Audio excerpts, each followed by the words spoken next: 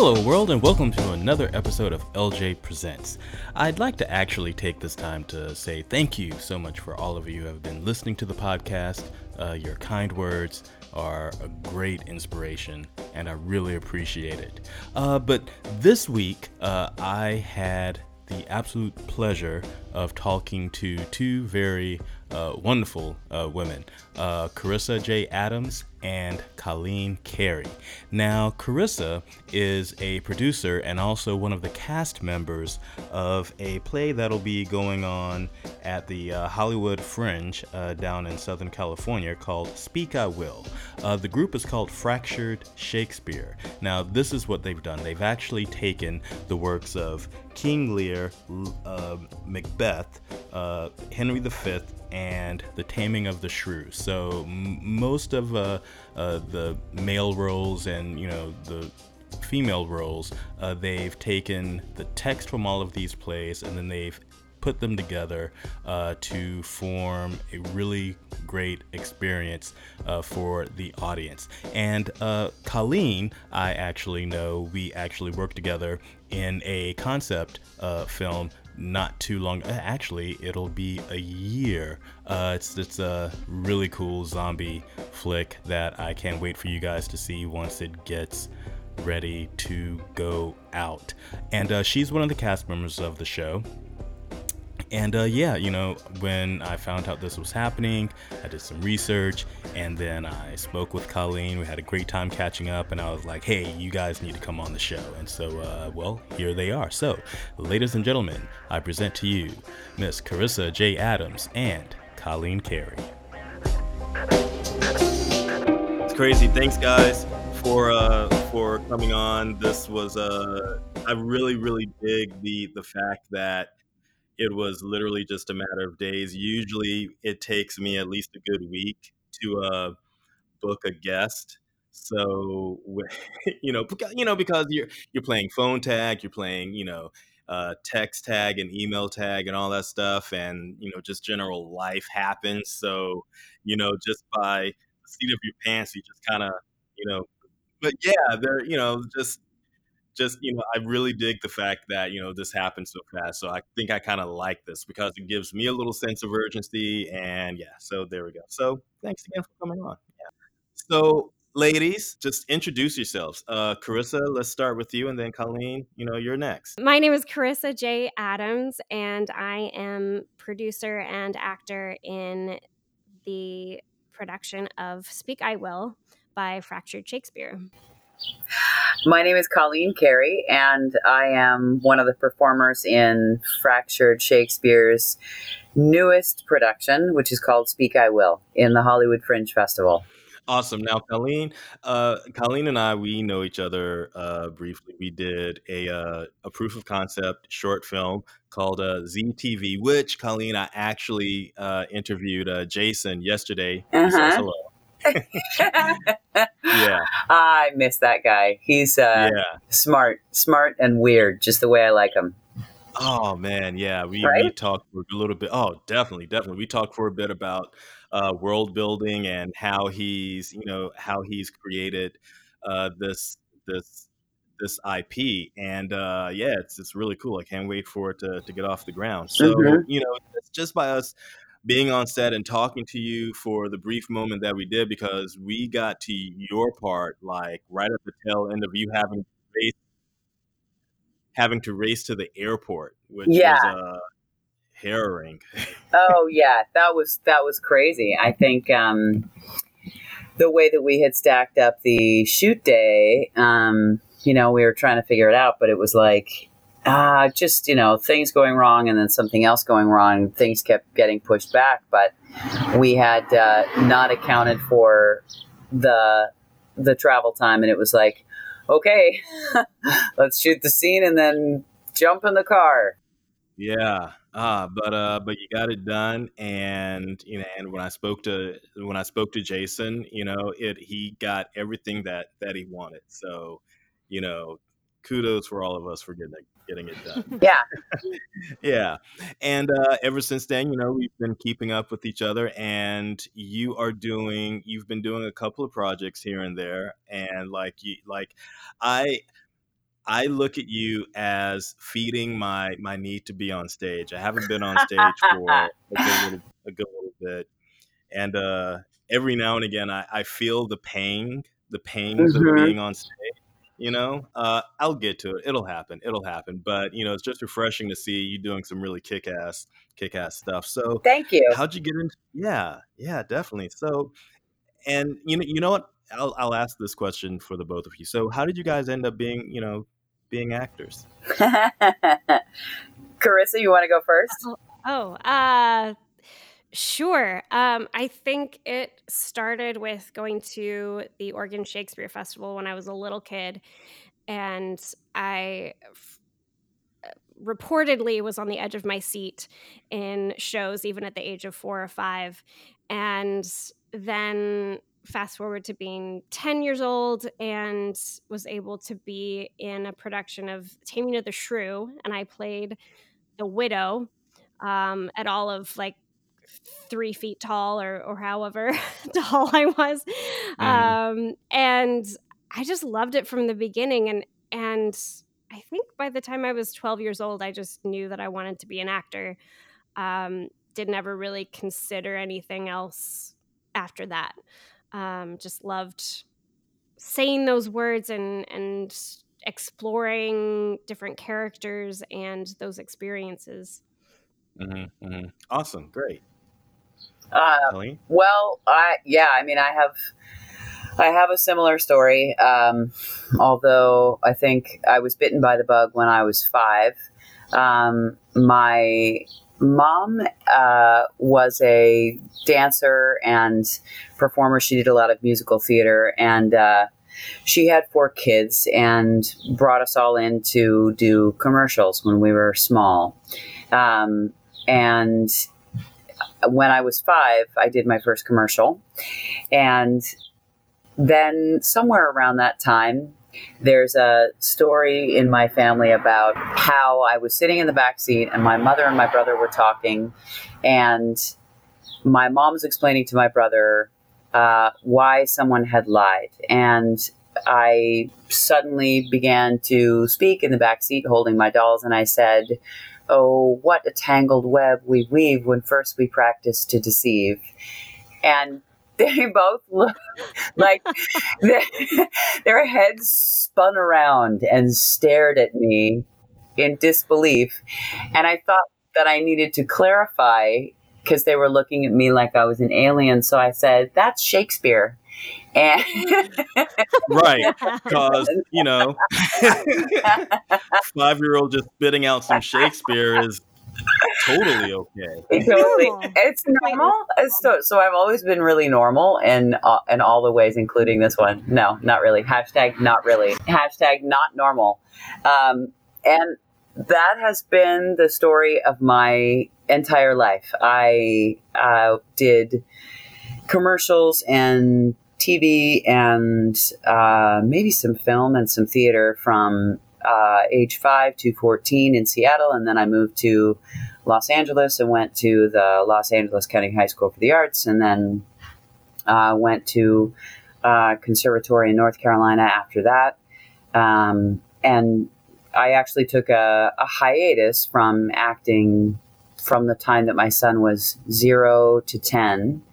And then I missed it so much that I just could not, I couldn't. I tried to do other things. I really tried to go and be a property manager, and I tried to be an accountant, and I tried to manage restaurants, and I just hated all of it. And I was like, oh, that's why, because this is who I am.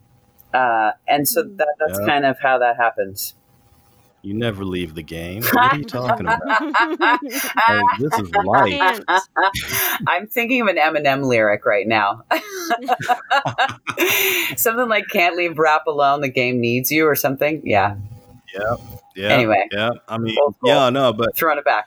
definitely, as a parent, that thing happened to me as well, Mhm. and I became the stay-at-home dad. And even though I I was still doing some artistic stuff. I was still trying to find like a real job. And it's not that you don't Mm-hmm.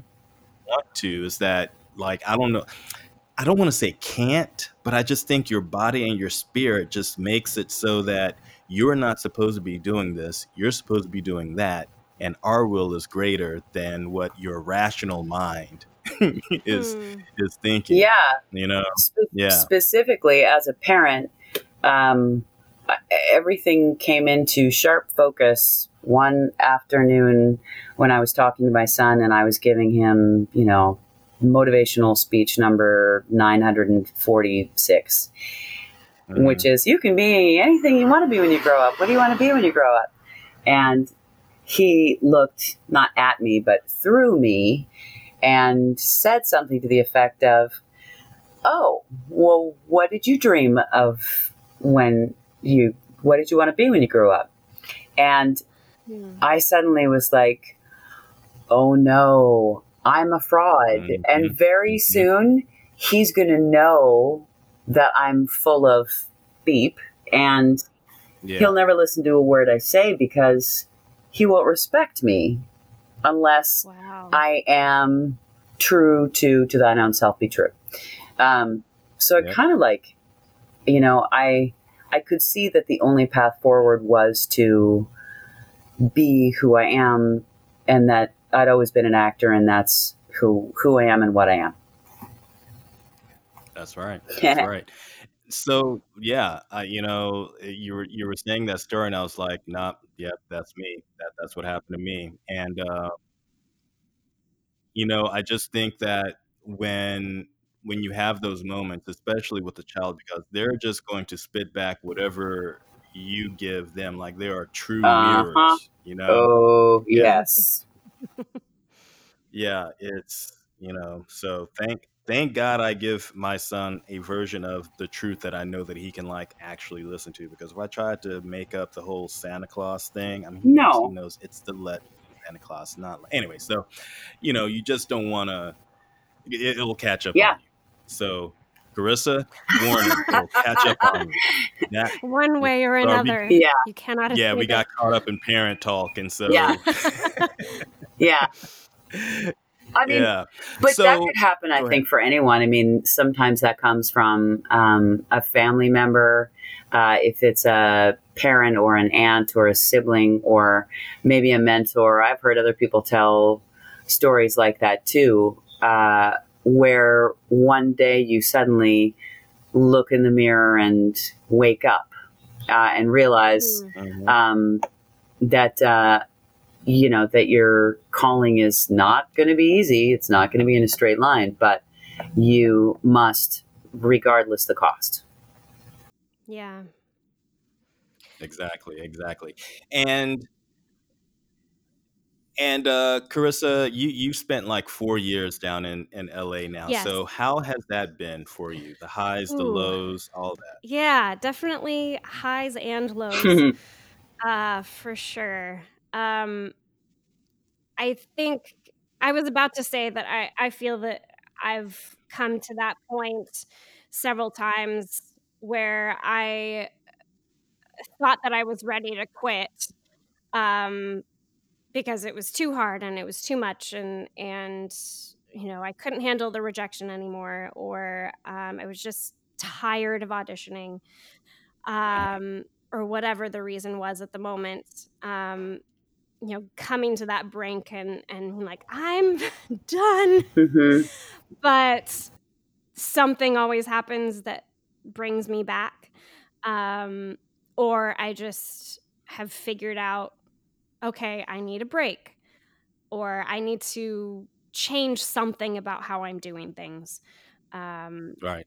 Yeah. So it's definitely a struggle, and have considered other options several times, but Right. So what was some of the things that you thought needed to change, or how did you adapt, so to speak? yeah, well, I think the most recent moment I had, that was like that, came this last December. I almost took a job across the country, working at a theater, but it would have been not acting. It would have been on the production side. And Hmm. I went through the whole process because I was tired of LA and tired of everything and wanted to change. Right. Figured out that I didn't actually want that job. Uh, I was just pursuing that because I wanted something different. So it took a couple months of kind of taking a break. So I booked out with my agent. I actually ended up uh, dropping my manager because I felt like we weren't on the same page. Hmm. And then what I ended up finding was that I really wanted to do more producing, and then as a result came Speak I Will for Hollywood Fringe. Um, and that really reminded me why I'm doing this, and that it isn't about the money, and that it's about doing projects that I'm passionate about, even if that means that I'm the one that has to make them happen. I Right. can't wait for them to happen. And it's been really difficult, but really rewarding. And we perform in 2 days. Ah. Yes. Awesome.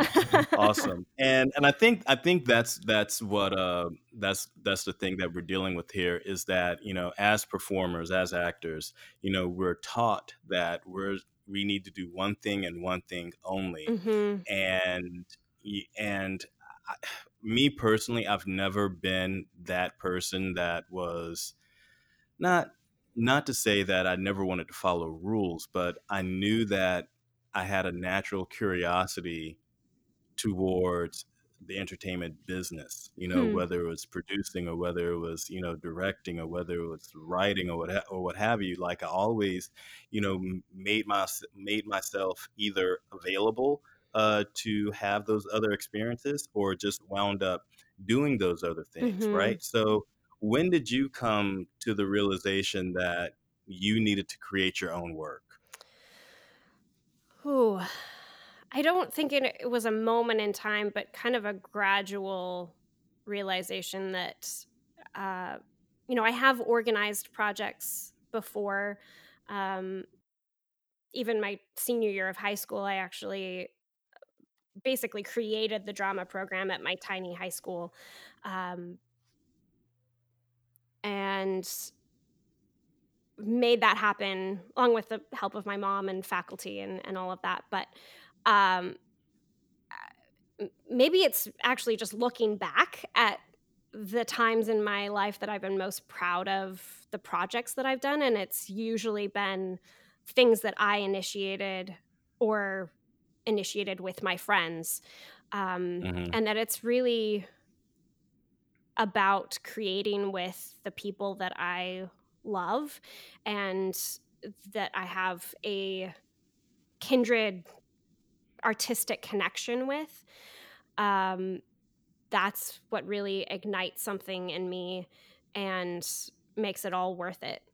Um, so yeah, I think just a gradual realization of that, um, and making a conscious decision to pursue that more and not just let it happen only when I'm frustrated or only when the circumstances are just right, but to actually pursue it.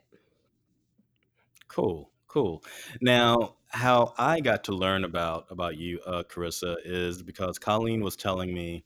I found out that she was doing Fractured. Uh, your group is called Fractured Shakespeare, Yes. right? Like, Yes. okay, cool, cool. And the actual show is called what again? Speak I Will. Speak I Will. So yeah, so when I heard about this, I saw the video and was like, yo, I need to see what this is all about. So, I immediately like jumped in the Matrix, aka Facebook, and Yes.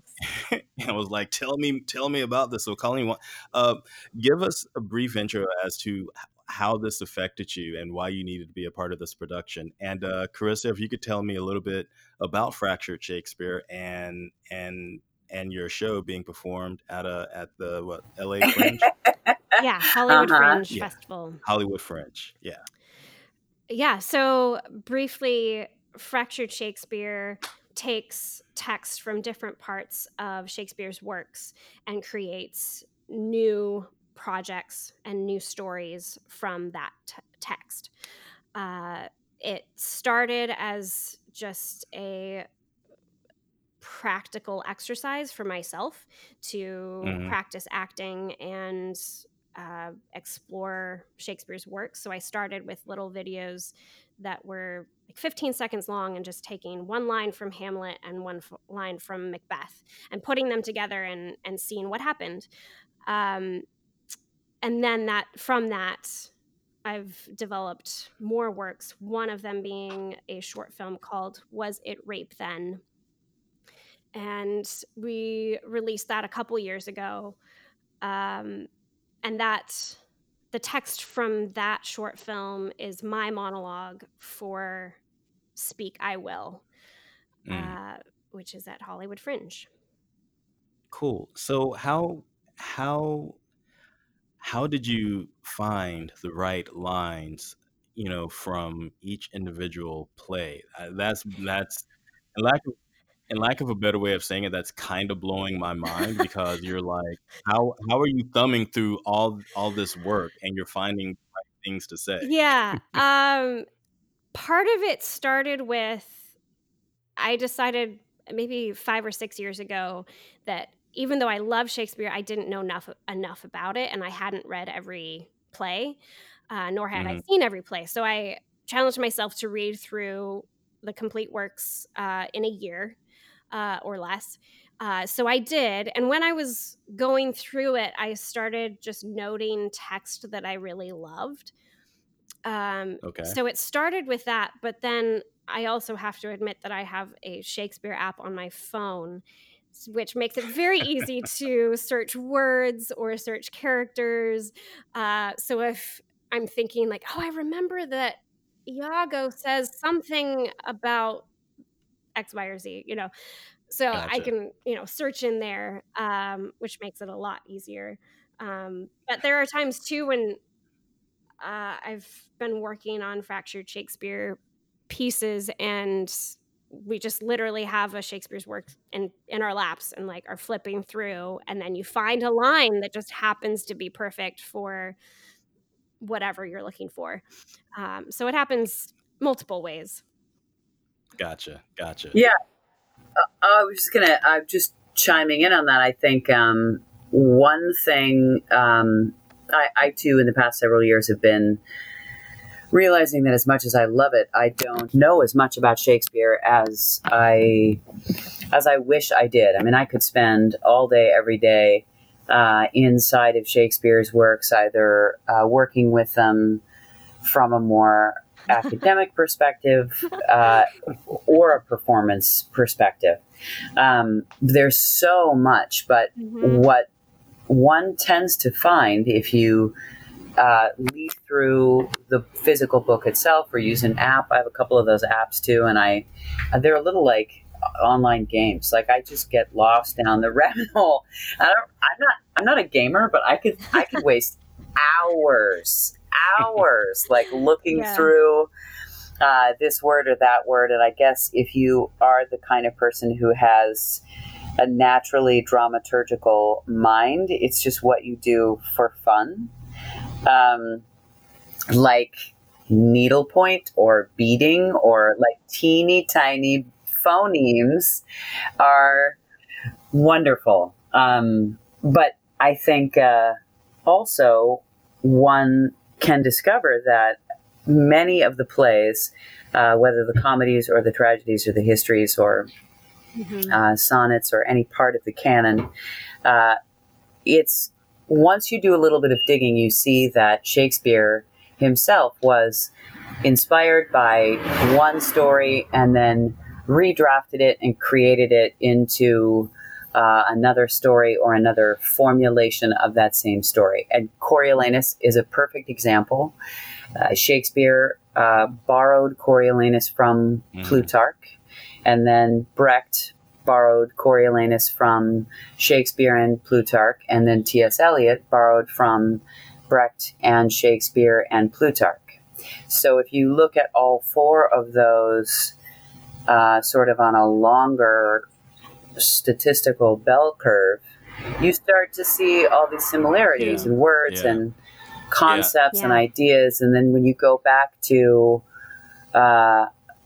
2 lines or 4 lines or 6 lines, just inside that one little section of sets of couplets, you like, oh man, that one word means so much now, you know? That's right. We think. Yeah. No, definitely. So how did you guys meet? No, we were like in the community together in Seattle. And we probably met in a master class, scenes and monologues. There are very few of those weekly ongoing scenes and monologues workshop master classes for working union artists in Seattle, which is kind of a shame, but it's a rather small market. So we met in Seattle in that way. Or we met at some kind of film summit thing, but yeah. And then I started stalking Carissa on social media because she's awesome. Yeah, I think that's pretty much how I've been keeping up with everybody, and then also like, ooh, you need to be on my podcast. Let me see what you're doing. Then no one knows yet, but I'm stalking. Yeah, but for the best reasons. No, it's great. Yeah. Specifically, to your question that you asked a couple minutes ago, how did I find my way, or how did we get connected?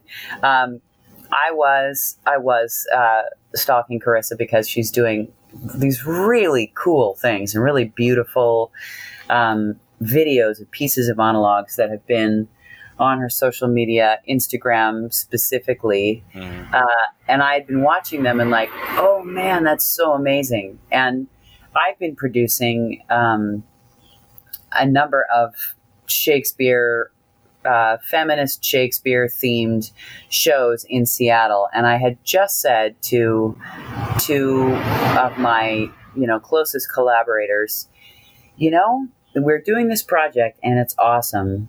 And I really want to make a short film, not that's a sequel, but that's sort of adjacent to this project. And then I swear to God, I looked on Instagram and I saw this project that Carissa was talking about it, and that they were in the casting phase of this particular branch of it. And then I saw this little film and my head exploded and I spun around like a 3-year-old girl, and I was like, I want to, clapping my hands, I want to do that, I want to do that. Nice.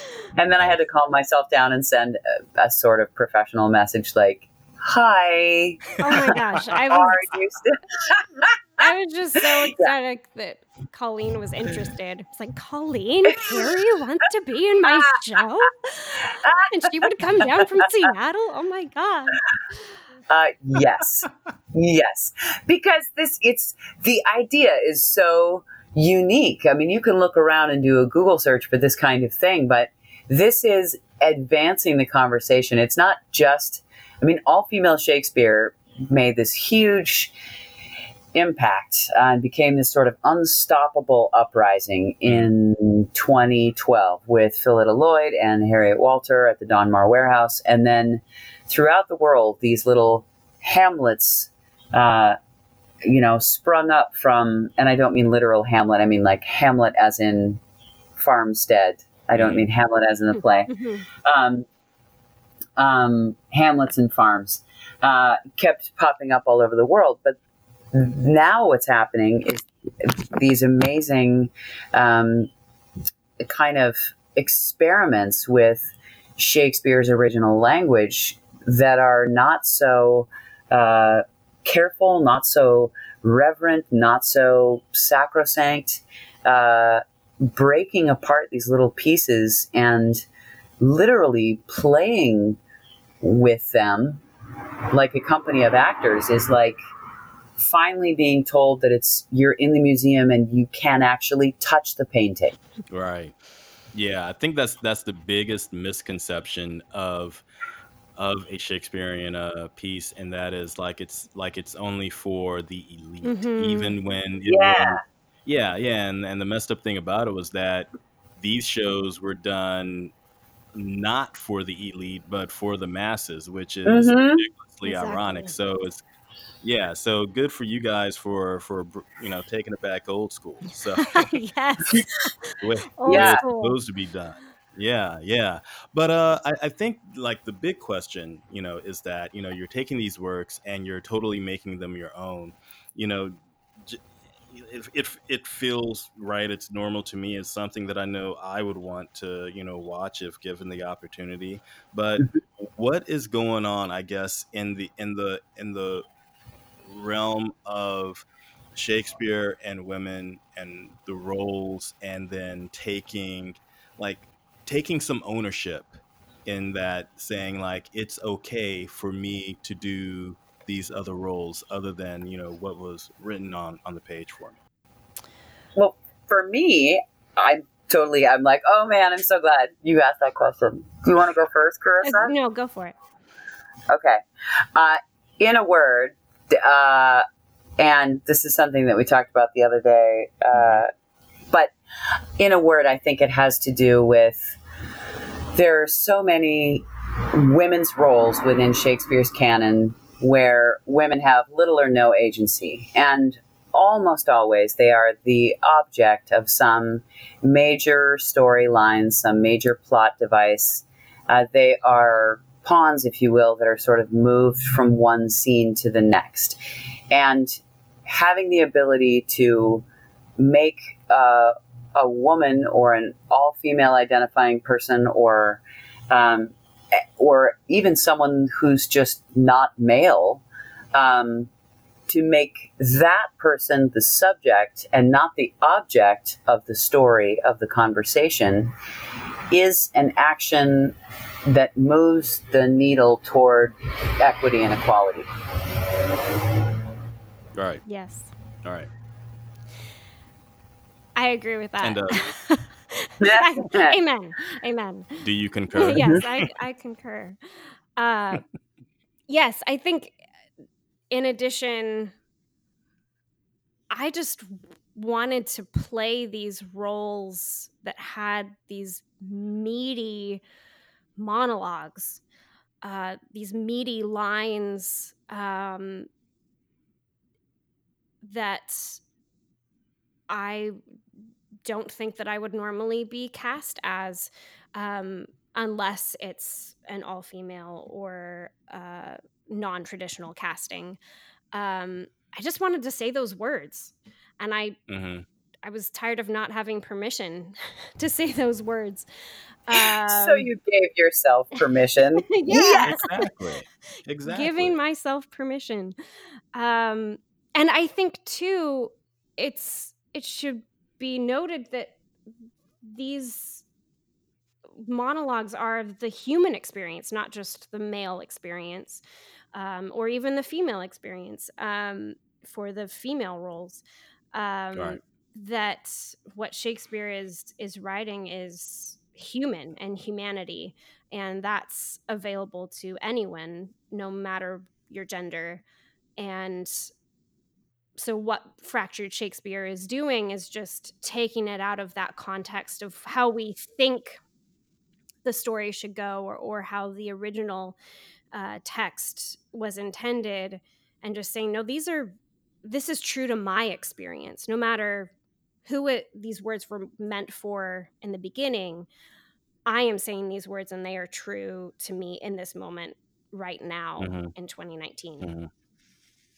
Yeah, that's dope. I mean, like this whole thing kind of reminds me of when I would see something either like in the backstage or on Craigslist or whatever information was being put out as far as like, hey, here's an audition. We're looking for this type of person. They need to look like this. They Mm-hmm. need to be able to do X, Y, and Z. And as long as I knew it wasn't either like, race specific, right? Like I'd send in my headshot. I'm Mm-hmm. like, oh, I can play a doctor who's like between 30 and 40 years old and blah, blah, blah. Yeah, yeah, I'm Yeah. sending in my headshot. And then literally, like, I'd get called in, and the odds of me getting that role were actually a lot higher, Hmm. than, which what I'm saying is that there are no rules in this, Yeah. Yeah. none whatsoever. Yeah, yeah. And so, so what was cool about your short film? Talk to us about that. How did that come to be? You produced that, right? How did you put Yes, that together? I co-produced that with two other friends of mine who were awesome producers. It Uh-huh. started as a monologue that I wrote for a uh, cabaret a couple years ago, and that cabaret is focused on consent and uh, doing consent education and kind of art as healing, letting survivors perform and express themselves as a form of healing. Uh, so I performed for that cabaret and wanted to make a fractured Shakespeare monologue that was specific to consent. So I Hmm. pieced together this text from all these different plays and performed it at that cabaret. And one of those producers was at that cabaret, and we connected after that. And he said, you have to do something with this. And I said, yes, I need I need to do something. Let's make a short film. Um, so together we turned it into this short film and released it online almost exactly 2 years ago, and it went over really well, which was beyond my expectations. But it seemed like a Awesome. very important thing to say, and I think it was in the air. I Yeah, Oh yeah, 2 years ago. Yeah, yeah, that's like the height of. yeah. I wrote it just after the 2016 election, so Hmm. uh, I was You know, very I passionate I about think it at the time, and it's yeah. still relevant. No, it definitely is, and I think as an artist, I think a lot of things or a lot of openings happened, after the election of 2016. Mhm. Ooh, Lord. Yes. Yeah, yeah. So, and actually, this podcast is one of the things that I thought about doing, after 2016. Hmm. So, the main purpose, if you haven't listened to any episodes, like basically the main reason why I wanted to do this podcast was to uh, be another like rational voice, and then Mhm. also wanting and then also wanting to champion the practice of civil discourse. Hmm. So talking to someone that you may not have a lot in common with, and attempting to find some type of common ground. So whether it's religious or political views or whatever, like, we need to try and find something, that we can relate to, instead of just shouting into the void, Hmm. because that's what I actually thought of this whole thing of using social media just to be a social justice warrior, like a part-time social justice warrior, Mhm. like it just seems like a lot of people just screaming into this, machine. And Yeah, it's like yeah, scornography. yeah. Just it's all, in the future, everyone will be outraged for 15 minutes. Like, okay, you're outraged. Yes, start the clock. 15 minutes. Okay, you done? All right, next. What are you mad about? Right. The news cycle, you got to catch back up with the news cycle. There's something else to be mad about. Yeah, yeah, exactly. So So that's the reason for this podcast. And so far I've been able to interview lots of different types of people, and I realized, and again with Colleen, I had been wanting to chat with you on here anyway, just because I needed to have more female representation. I've got a lot of stuff backlogged that I have to edit and push out. But, when I was literally going through my episodes to see who I had and who I didn't have, I was like, oh, I need more female voices. I need more women voices, so, and now I got two. Yay. So Yeah. Thank you for having us. Thank you. Yeah. Yes. Oh no, it's whatever. Thanks. Yeah, cool. But so talk to me about the show that's going up. So where is it going up? How have rehearsals been going on? And yeah, talk to me about that. Yes. So our performances are spread out through June. It's a part of the Hollywood Fringe Festival. And the way that works is you reserve a venue and kind of pick from all these random dates. So our performances are on June 8th, June 16th, 21st, 29th, and then our last one on June 30th. Yeah, and this process has been kind of unique because everyone is doing their own monologue. So I worked with each of the actors individually for the first month and a half or so. We started with a piece of text that they submitted to me, more or less as their audition. And I asked that text be something that they personally connected to for one reason or another. And from that, we explored who is this character? What is this story? And what is the journey that this character goes on in this short monologue? So from that, Right. we both explored text, found different pieces, and then put it together. So there are 8 actors, 8 different monologues, and we only started group rehearsals a couple weeks ago. So it's been a very short process in that sense, that we've only been in the same room for not very long, actually. Monday was the first time that we had everyone in the same room, which is crazy. But we're making it work, and everyone is talented and super dedicated, and I'm just honored that everyone's on board. Yeah. I mean, I'm certain that the creator, producer,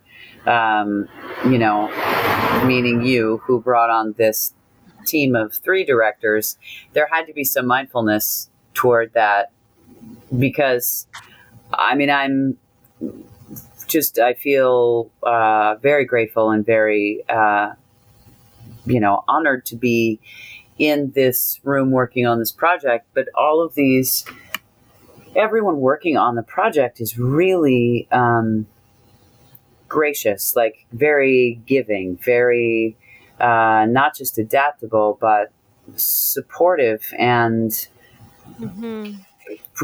sort of like pouring their best self and their best talents to frame the other performers in this way where the whole ensemble is connected or actually cares about each other.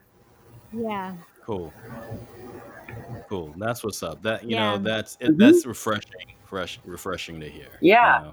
Yeah, and with all things, we know that this is not cheap. Like, it's not free. So how are you guys paying for this whole shindig? It's a huge sacrifice. I mean, let's be real. It's all the people in the room working on this project could be, pushing really hard to go and, get this commercial job and that commercial job. And that's all they care about is their bottom line in advancing that individual actor or performer's brand. But you can't do that for too long because you burn out and you start to think about quitting because it's not art, you know? Yeah, definitely. But Colleen, you have a GoFundMe. Can you talk to us I about do. that? Yes. So I have a pretty full. I work a fair amount in Seattle, as much as I can, and I have a son in college and a partner who will be returning to graduate school, returning to school in graduate studies in September, and I was like, wow, this sounds so cool, and I totally want to do it. And both my partner and our son were like, well, you have to go. That's awesome. So, so we put everything together in the best way that we could. And I worked really, really hard to set aside a stable financial foundation for our home life back in Seattle, and was able to save up some money. But it was suggested to me that a GoFundMe might be a good idea because there probably are people out there who want to support a project like this because of what the message is, and because I'm so passionate and I'm such a champion for women speaking up and speaking out. So, and for me, you know, I consider myself a part of a bigger, I don't want to say movement, but a bigger, there's something that is happening outside of myself that is bigger. So if I allow myself to plug into that story, then I can be used in some way that would be of service to, in a universal way, not just for women or for men or for those who identify in their own way. Right. So that's really how that came about. And there have been quite a few incredibly generous folks who have donated to the GoFundMe and or donated lodging or transportation or, I have just been beside myself with gratitude that people are like, yeah, go make more stuff. Mm-hmm. That's awesome. That's awesome. And just the universal, feel to it, what the way I've been thinking about it, is like this, is that yes, these things can be universal, but it has to be done through your vessel. Mm-hmm. You know what I mean? Yeah. And and I think anybody can see the humanity, behind that, and and again, not making it so that you're yelling at a computer screen or you're trying to be right. You know what I mean? I think the need for being right is over, and for empathy and compassion and shit like that. Yes. I mean, yeah, we can. I mean, good Lord. I mean, we can sit up here and talk about injustices all day long, and they're valid and warranted, right? Yes. And we need to, and it's up to us to actually make those actions so that it doesn't happen again. Like, it's our responsibility to do that. And so, yeah. I think it also, it really comes down to the essential reason why I have wanted to do this work, which is, which sort of looks like all female Shakespeare and now has evolved to working with Fractured Shakespeare on Speak I Will, is that I, after the election, was, yelling at my computer screen and type, delete, type, delete, delete. Like, I'm it's just, all the anger comes out. But I came to this teleological pivotal moment when I just sat still and thought, I could curse the darkness, or I could light a candle. I could focus on the problem, or I could focus on the solution. And if I offer some voice or some representation of a message that carries with it unity, that carries with it